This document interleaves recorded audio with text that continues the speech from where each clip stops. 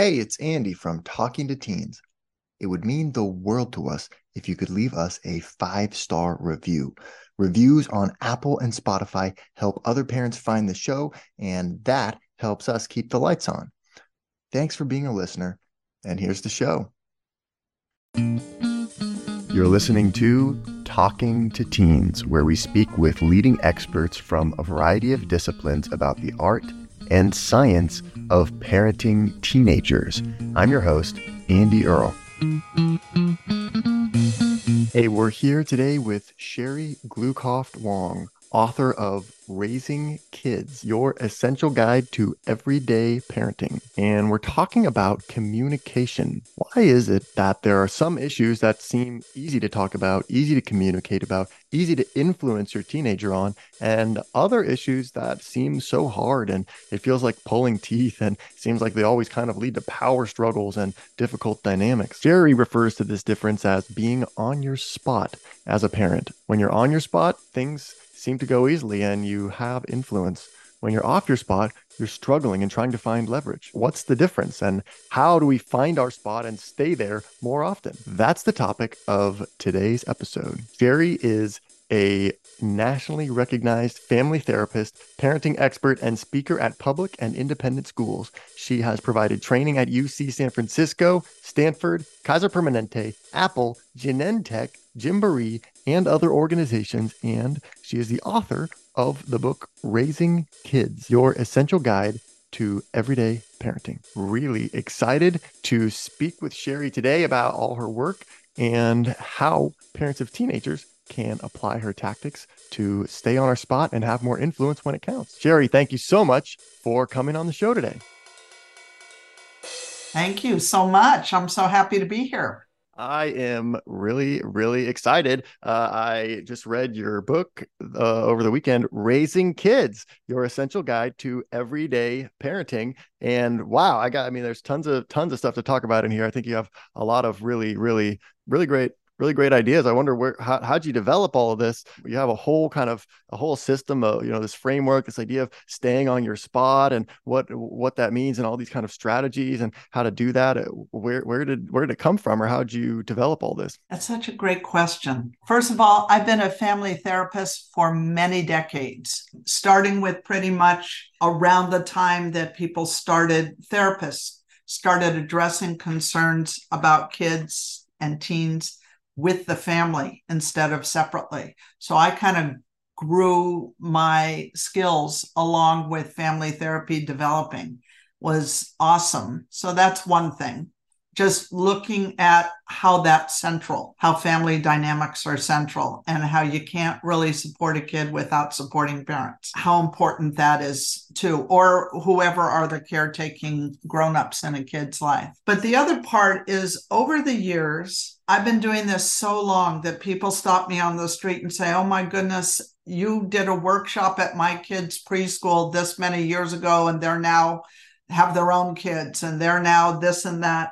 And I remember that you said, and I've been hearing this for a long time, I remember you said, or this thing you said, those would be the things I would build on. So it was really a partnership with all the parents and families I've worked with, or kids adopting the language from sound bites I use to convince the parents of something. And those are the things that got developed in the book. Say, can we turn this into... My co-author, Ollie Jorgensen, is a head of school in Silicon Valley, and he actually came up to me when I was working at his school and said, why don't you have a book? And I said, I talk, I don't write. He said, well, I write, and I would love to partner with you on putting this stuff into a book that parents could use. So that's how the book happened. That's how the material developed over the Wow. years. So it's time tested. It's battle tested and proven. I love that. It is, through all the trends and all the kinds of parenting. There's really great stories throughout the book of little anecdotes of families that you've worked with or seen in your practice and kind of issues that they're having. And it's so relatable to kind of see how these ideas play out in real world situations. And I think that's a big part of really what makes the book so practical. Oh, thank you. Yeah, I love the stories. Parents love the stories too.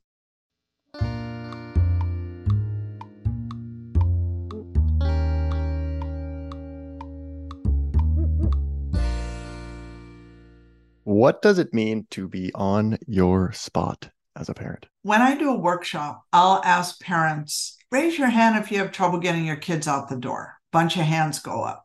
Raise your hand if you have trouble getting your kids into bed at night to turn off the light, go to sleep. Bunch of hands. Raise your hand if you have trouble at meals, getting kids to go, getting them to eat, having everybody be civilized, stay at the table. Bunch of hands go up. Raise your hand if you have trouble with the way your kids talk to you or talk to each other at home. Bunch of hands go up. Raise your hand if you have trouble having your kids stay buckled in the car. No hands go up. And I say, anybody notice anything? They laugh. I say, really, anybody notice anything? Somebody says, well, it's the law. And when there's a mix of ages, I'll say, you mean your 4-year-olds are reading law books? No. I said, I don't even think your teenagers are reading law books. So why do they? Well, it's non-negotiable. Who's it non-negotiable to? Us, the parents. And I said, but you don't fight about it. You don't bicker about it. I never hear, no one ever comes to me and says, my kid's fighting with me about wearing a seatbelt. And why that? And it isn't that they don't resist when they're toddlers to be buckled in. They don't like it, a lot of them. But the parents are so clear from head to toe. Their heads say, hey, the research says this is what keeps my kids safe. Do I have the heart to do everything I know I should as a parent? No, I don't. Do I have the heart to do this to keep them safe? Yes, I do. Do my instincts line up with what I read? Yes. My instincts are that my kid should be snugged. And when you are in alignment, when your head, heart, and gut are all lined up, then you can walk your talk or stand firm with whatever you're doing. And moreover, it isn't coerced or bribed or threatened. When you're on your spot, you're firm but kind, you're clear. You just know this is what's going to happen. This is what we're doing. I'm going to prevail here. And there's good nature. There is not harsh nature. And so parents say, okay, I can do it about seatbelts, but I can't do it about anything else. And I say, it's not true. Think about the things do your kids fight over who's going to sit in what chair at the table each night? Oh, no. They've accepted this is where they sit, or we don't do that. I'll see families where kids do not listen to parents about stopping this or coming here or doing their chore. They do have good manners. Or the parents will say, I don't like the tone my kid takes. Do they swear at you? Oh, no, they would never do that. Why not? And the answer, honestly, is that parents are on their spot about being cursed at, but not so much on their spot about kids talking with attitude or rolling eyes or something. And that's okay. Just know that you're not on your spot. So you haven't set a limit about that. And maybe it's fine with you. I'll tell parents when it comes to setting limits to think about, is this something that I'm on my spot about, that I want to take on? Or maybe not yet, or not now, or in the scheme of things, not high on the list. So that's what I mean by that. And it goes beyond parenting in life. The ways we're on our spot, we're clear, we're effective, and we're ourselves when we do it. We don't have to take on some kind of posturing. So it's impressive. And if you've been on the other end of a kid being on their spot, they just look at you. No, I'm not eating that. They're so clear, like you don't even bother.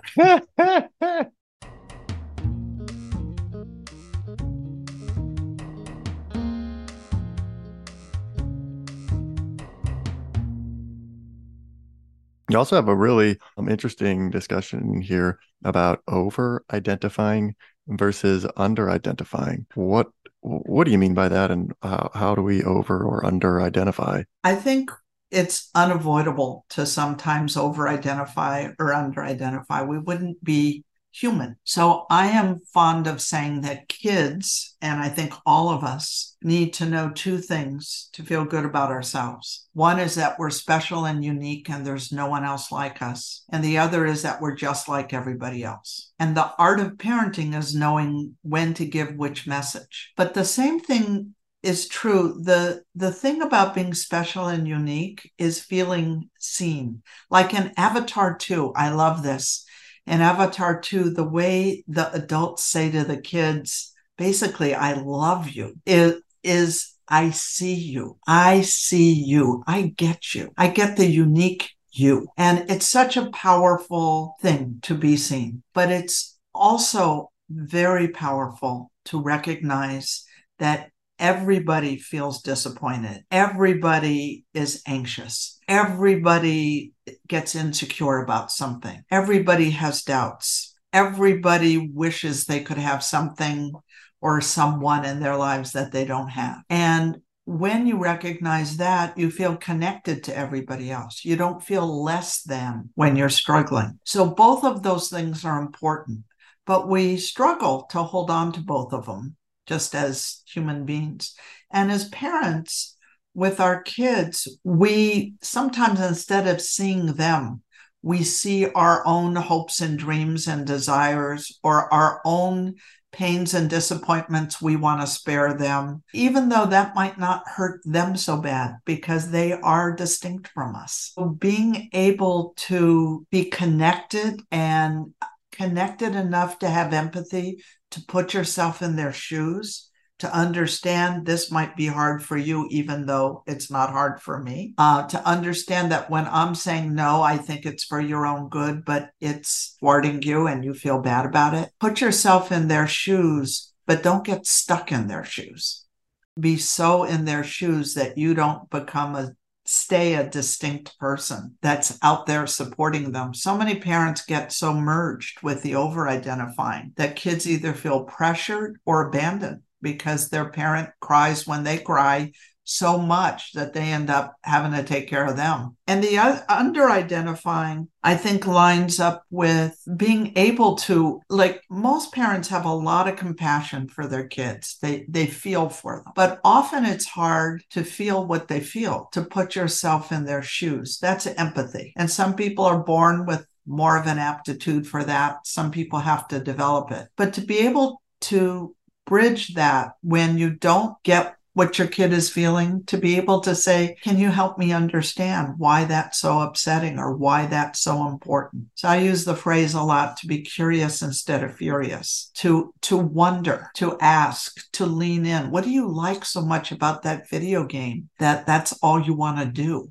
What is so compelling about it? To lean in so that you're not under-identified, so that you're able to say, I see where that's engaging or funny, and here's the effect it has on me.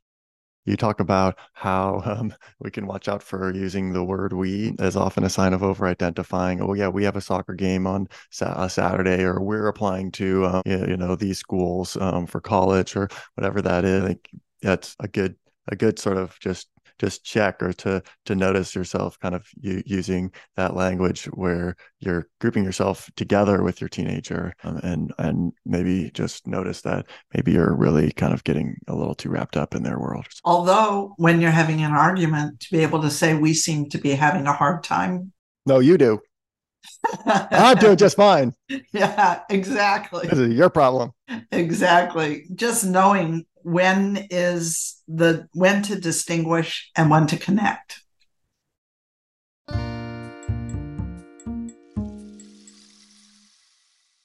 Here's another really, really interesting idea from the book. It kind of, when we get off our spot, we realize we're sort of scrambling for leverage. With the seatbelt example, I think is just so powerful, because you can just sort of feel that. It's like you don't need to bribe your kid or punish your kid to try to get them to put their seatbelt on. It's just like, put your seatbelt on.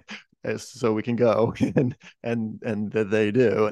That's when you're kind of in that place where you're like just so sure about it. But so much of the time as parents, I think we find ourselves just grasping for different kinds of leverage. One obvious way that this happens is punishment. And I hear so many parents talking about, like, oh, well, I've tried everything. I took away her phone. I grounded her. I took away her computer.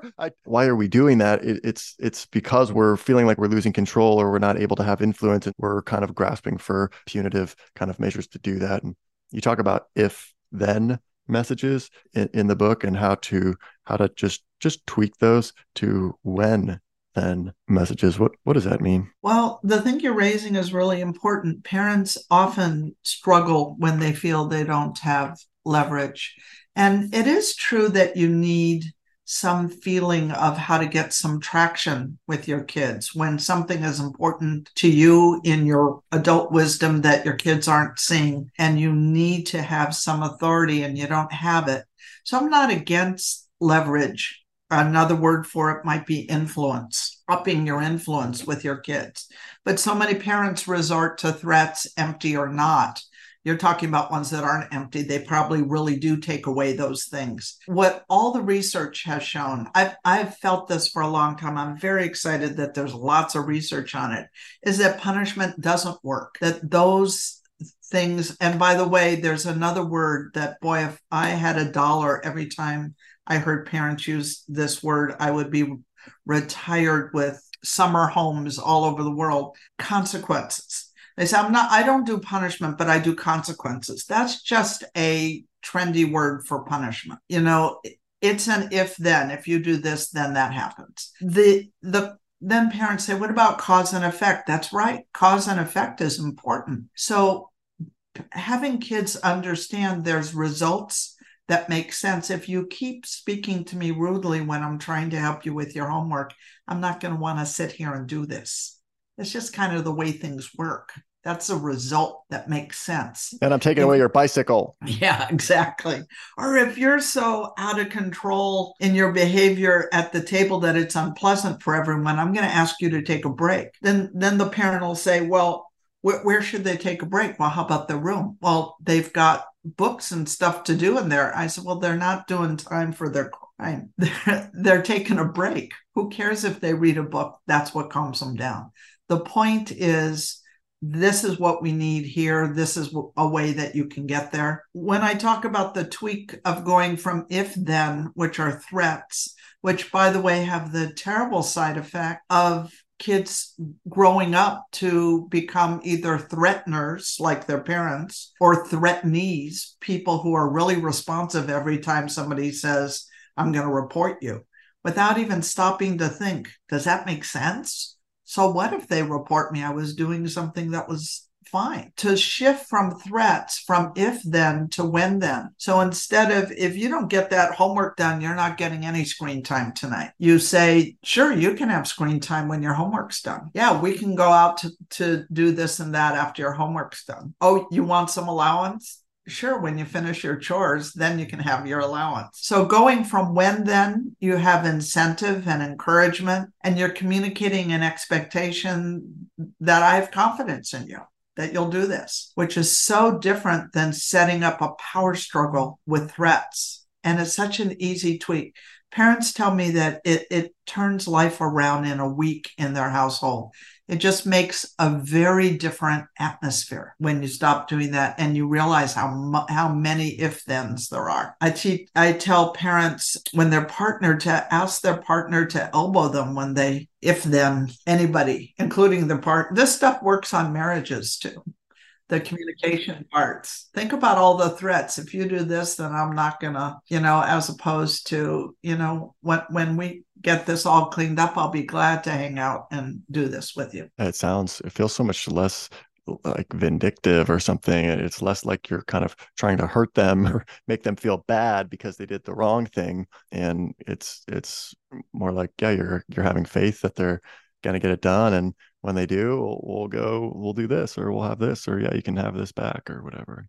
It's funny how we think there's actual power in mean. There really isn't power in mean. It's not really necessary. I love how you talk about sports and how, there's sports, there's rules. We need to be able to play a game and everybody's following the same rules. And yeah, there might be a penalty, or yeah, you might get a penalty kick or get a free throw because someone else did something that's against the rules, but it's not like it's not a punishment. It's part. Yeah, yeah, right. Oh yeah, it doesn't feel, you're not mad at the ref, or you don't feel like angry towards the referee because they put you in the penalty box or something. If anything, it's a time to really reflect on your own behavior, realize that you could have done something different. Yeah.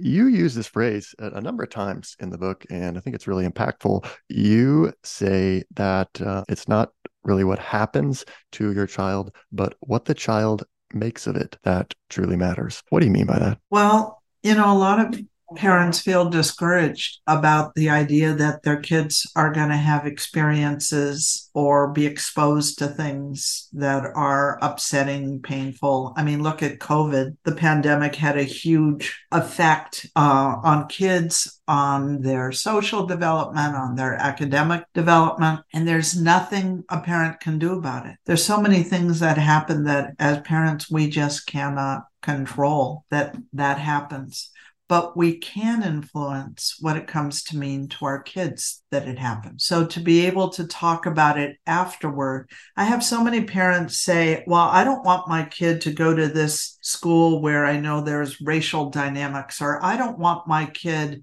to have this experience or that experience. There'll be plenty of time in life later to be exposed to all that. And that's true. But as a parent, if your kids are exposed to things that are disappointing or difficult when they're still on your watch, you have an opportunity to influence what it comes to mean to them in terms of your values, in terms of the way you hold them, in terms of your confidence in them, in terms of promoting their resilience, helping them figure out what's a big deal and what's a little deal. What are the kinds of things that are lasting? What are the kinds of things that are going to pass? And you can shape the way your kid holds those things. You can influence that when you're walking the walk with them. So how do we reframe those kind of experiences, or what do we say to help to kind of change what it means to them or what they take away from it? I think there's things that you can help kids with. For example, what things to take personally. If someone's been mean or unkind to you, being able to say, when somebody says something to you, even if you're grammatically the subject of the sentence, they're saying you suck. They're really telling you something about them. They're saying I'm angry or I'm unhappy or I'm having a feeling. So to not take that in as if it's defining you. It doesn't define you. It defines something about them. And if you're interested, you can ask more about it. And if you're not, you can say, oh, well, and walk away. But you don't need to be taking that in. And the other thing is, like with COVID, things happen. This was an unusual thing in our generation. It hasn't happened for 100 years, something like this. And being able to say about the pandemic and being able to say, things like this happen sometimes. They don't happen to us. They are happening, and we get to figure out how we're going to relate to it, what we're going to let it do or not do. What are the parts we can control? What are the parts we need to say, oh, well, communicate. You and I were talking earlier about the importance of communication, to be able to get curious and ask your kid, well, what's the hardest part about this? That's one of my favorite questions to ask kids. They'll come in and tell me some big story about a thing that happened with parents, friends, school, something. And it's so obvious why it's upsetting. But I've learned over the years that what's obvious to me might be me over-identifying with some part of it. So I'll always ask, what's the hardest part? Often really surprised, like, oh, was the hardest part that they just walked away from you that way? No, actually, I know he's moody like that. The hardest part was I didn't get to finish the game. So I would have been on a trend about their self-esteem when they just had a disappointing moment. It's good to lean in and know what something means to a kid and to help them if they're confused or challenged or just feeling a lot about it. We're here today with Sherry Glucoft Wong talking about how to stay on our spot as parents and how to have more influence when it really counts. And we're not done yet. Here's a look at what's coming up in the second half of the show. It doesn't serve the kid being labeled as a bully, and it's even worse to cast your own kid in a role as a victim that they may begin to identify and organize a sense of identity around the control being outside of them. It's never too late. It is never too late to forge the kind of relationship you want to have with your kids. It's never too late. I think with this kid, probably the core thing that happened is the parents focused a lot on her being special and unique and celebrated that, which is lovely, but did it to the exclusion of the just like everybody else part. That sometimes we need to do what everybody else does. Sometimes we need to be just like everybody else. It's great to be creative and dynamic and assertive, and it's also important to be able to get with the program sometimes. The kid understood that I can't tell when I should be putting the weight of my foot on being special and unique and when I need to join. It's hard for me to know that. And then it's hard for me to do it. So she had some work cut out for her, but they all made a shift around that and stopped being mad at each other so much. What most well-meaning parents say intentionally or communicate intentionally are all really good messages for their kids to have. I care about you. I want things to go well for you. I love you. It's important to take care of yourself. But what we don't notice is that when we indulge a tantrum or indulge sulking, that we're giving the kid the message that this disappointment is some kind of tragedy that needs to be soothed and dealt with. I don't have confidence that you can be upset and just move past that. You need external things to be different for you to be okay. So it's taking the locus of control over a kid's feelings away from that kid internal self and saying the outside has to be arranged a certain way for you to feel okay. And that's not a message a parent wants a kid to have. And most of the time when parents are indulging sulking or a tantrum, it's really a little bit self-serving, like, I just can't have another evening of this, or I just can't stand this noise or this attitude, or we're going to grandma's house and I need you to be in a good mood. The kid takes it to be that you agree with me that this needs to be rearranged for me to feel okay. A kid says a teacher was unfair to me. I'm going to go to your school tomorrow. We didn't mean for our kid to get the message, I don't have confidence in you that you can talk to your teacher and handle this. It's a matter of us double checking our own motivation. Want to hear the full episode? Head over to talkingtoteens.com/register for a free trial of our premium podcast. You get exclusive access to loads of great content with no obligation. And your membership supports the work we do here at Talking to Teens. Get started today with a free trial over at talkingtoteens.com/register. Thanks for listening. We'll see you next week.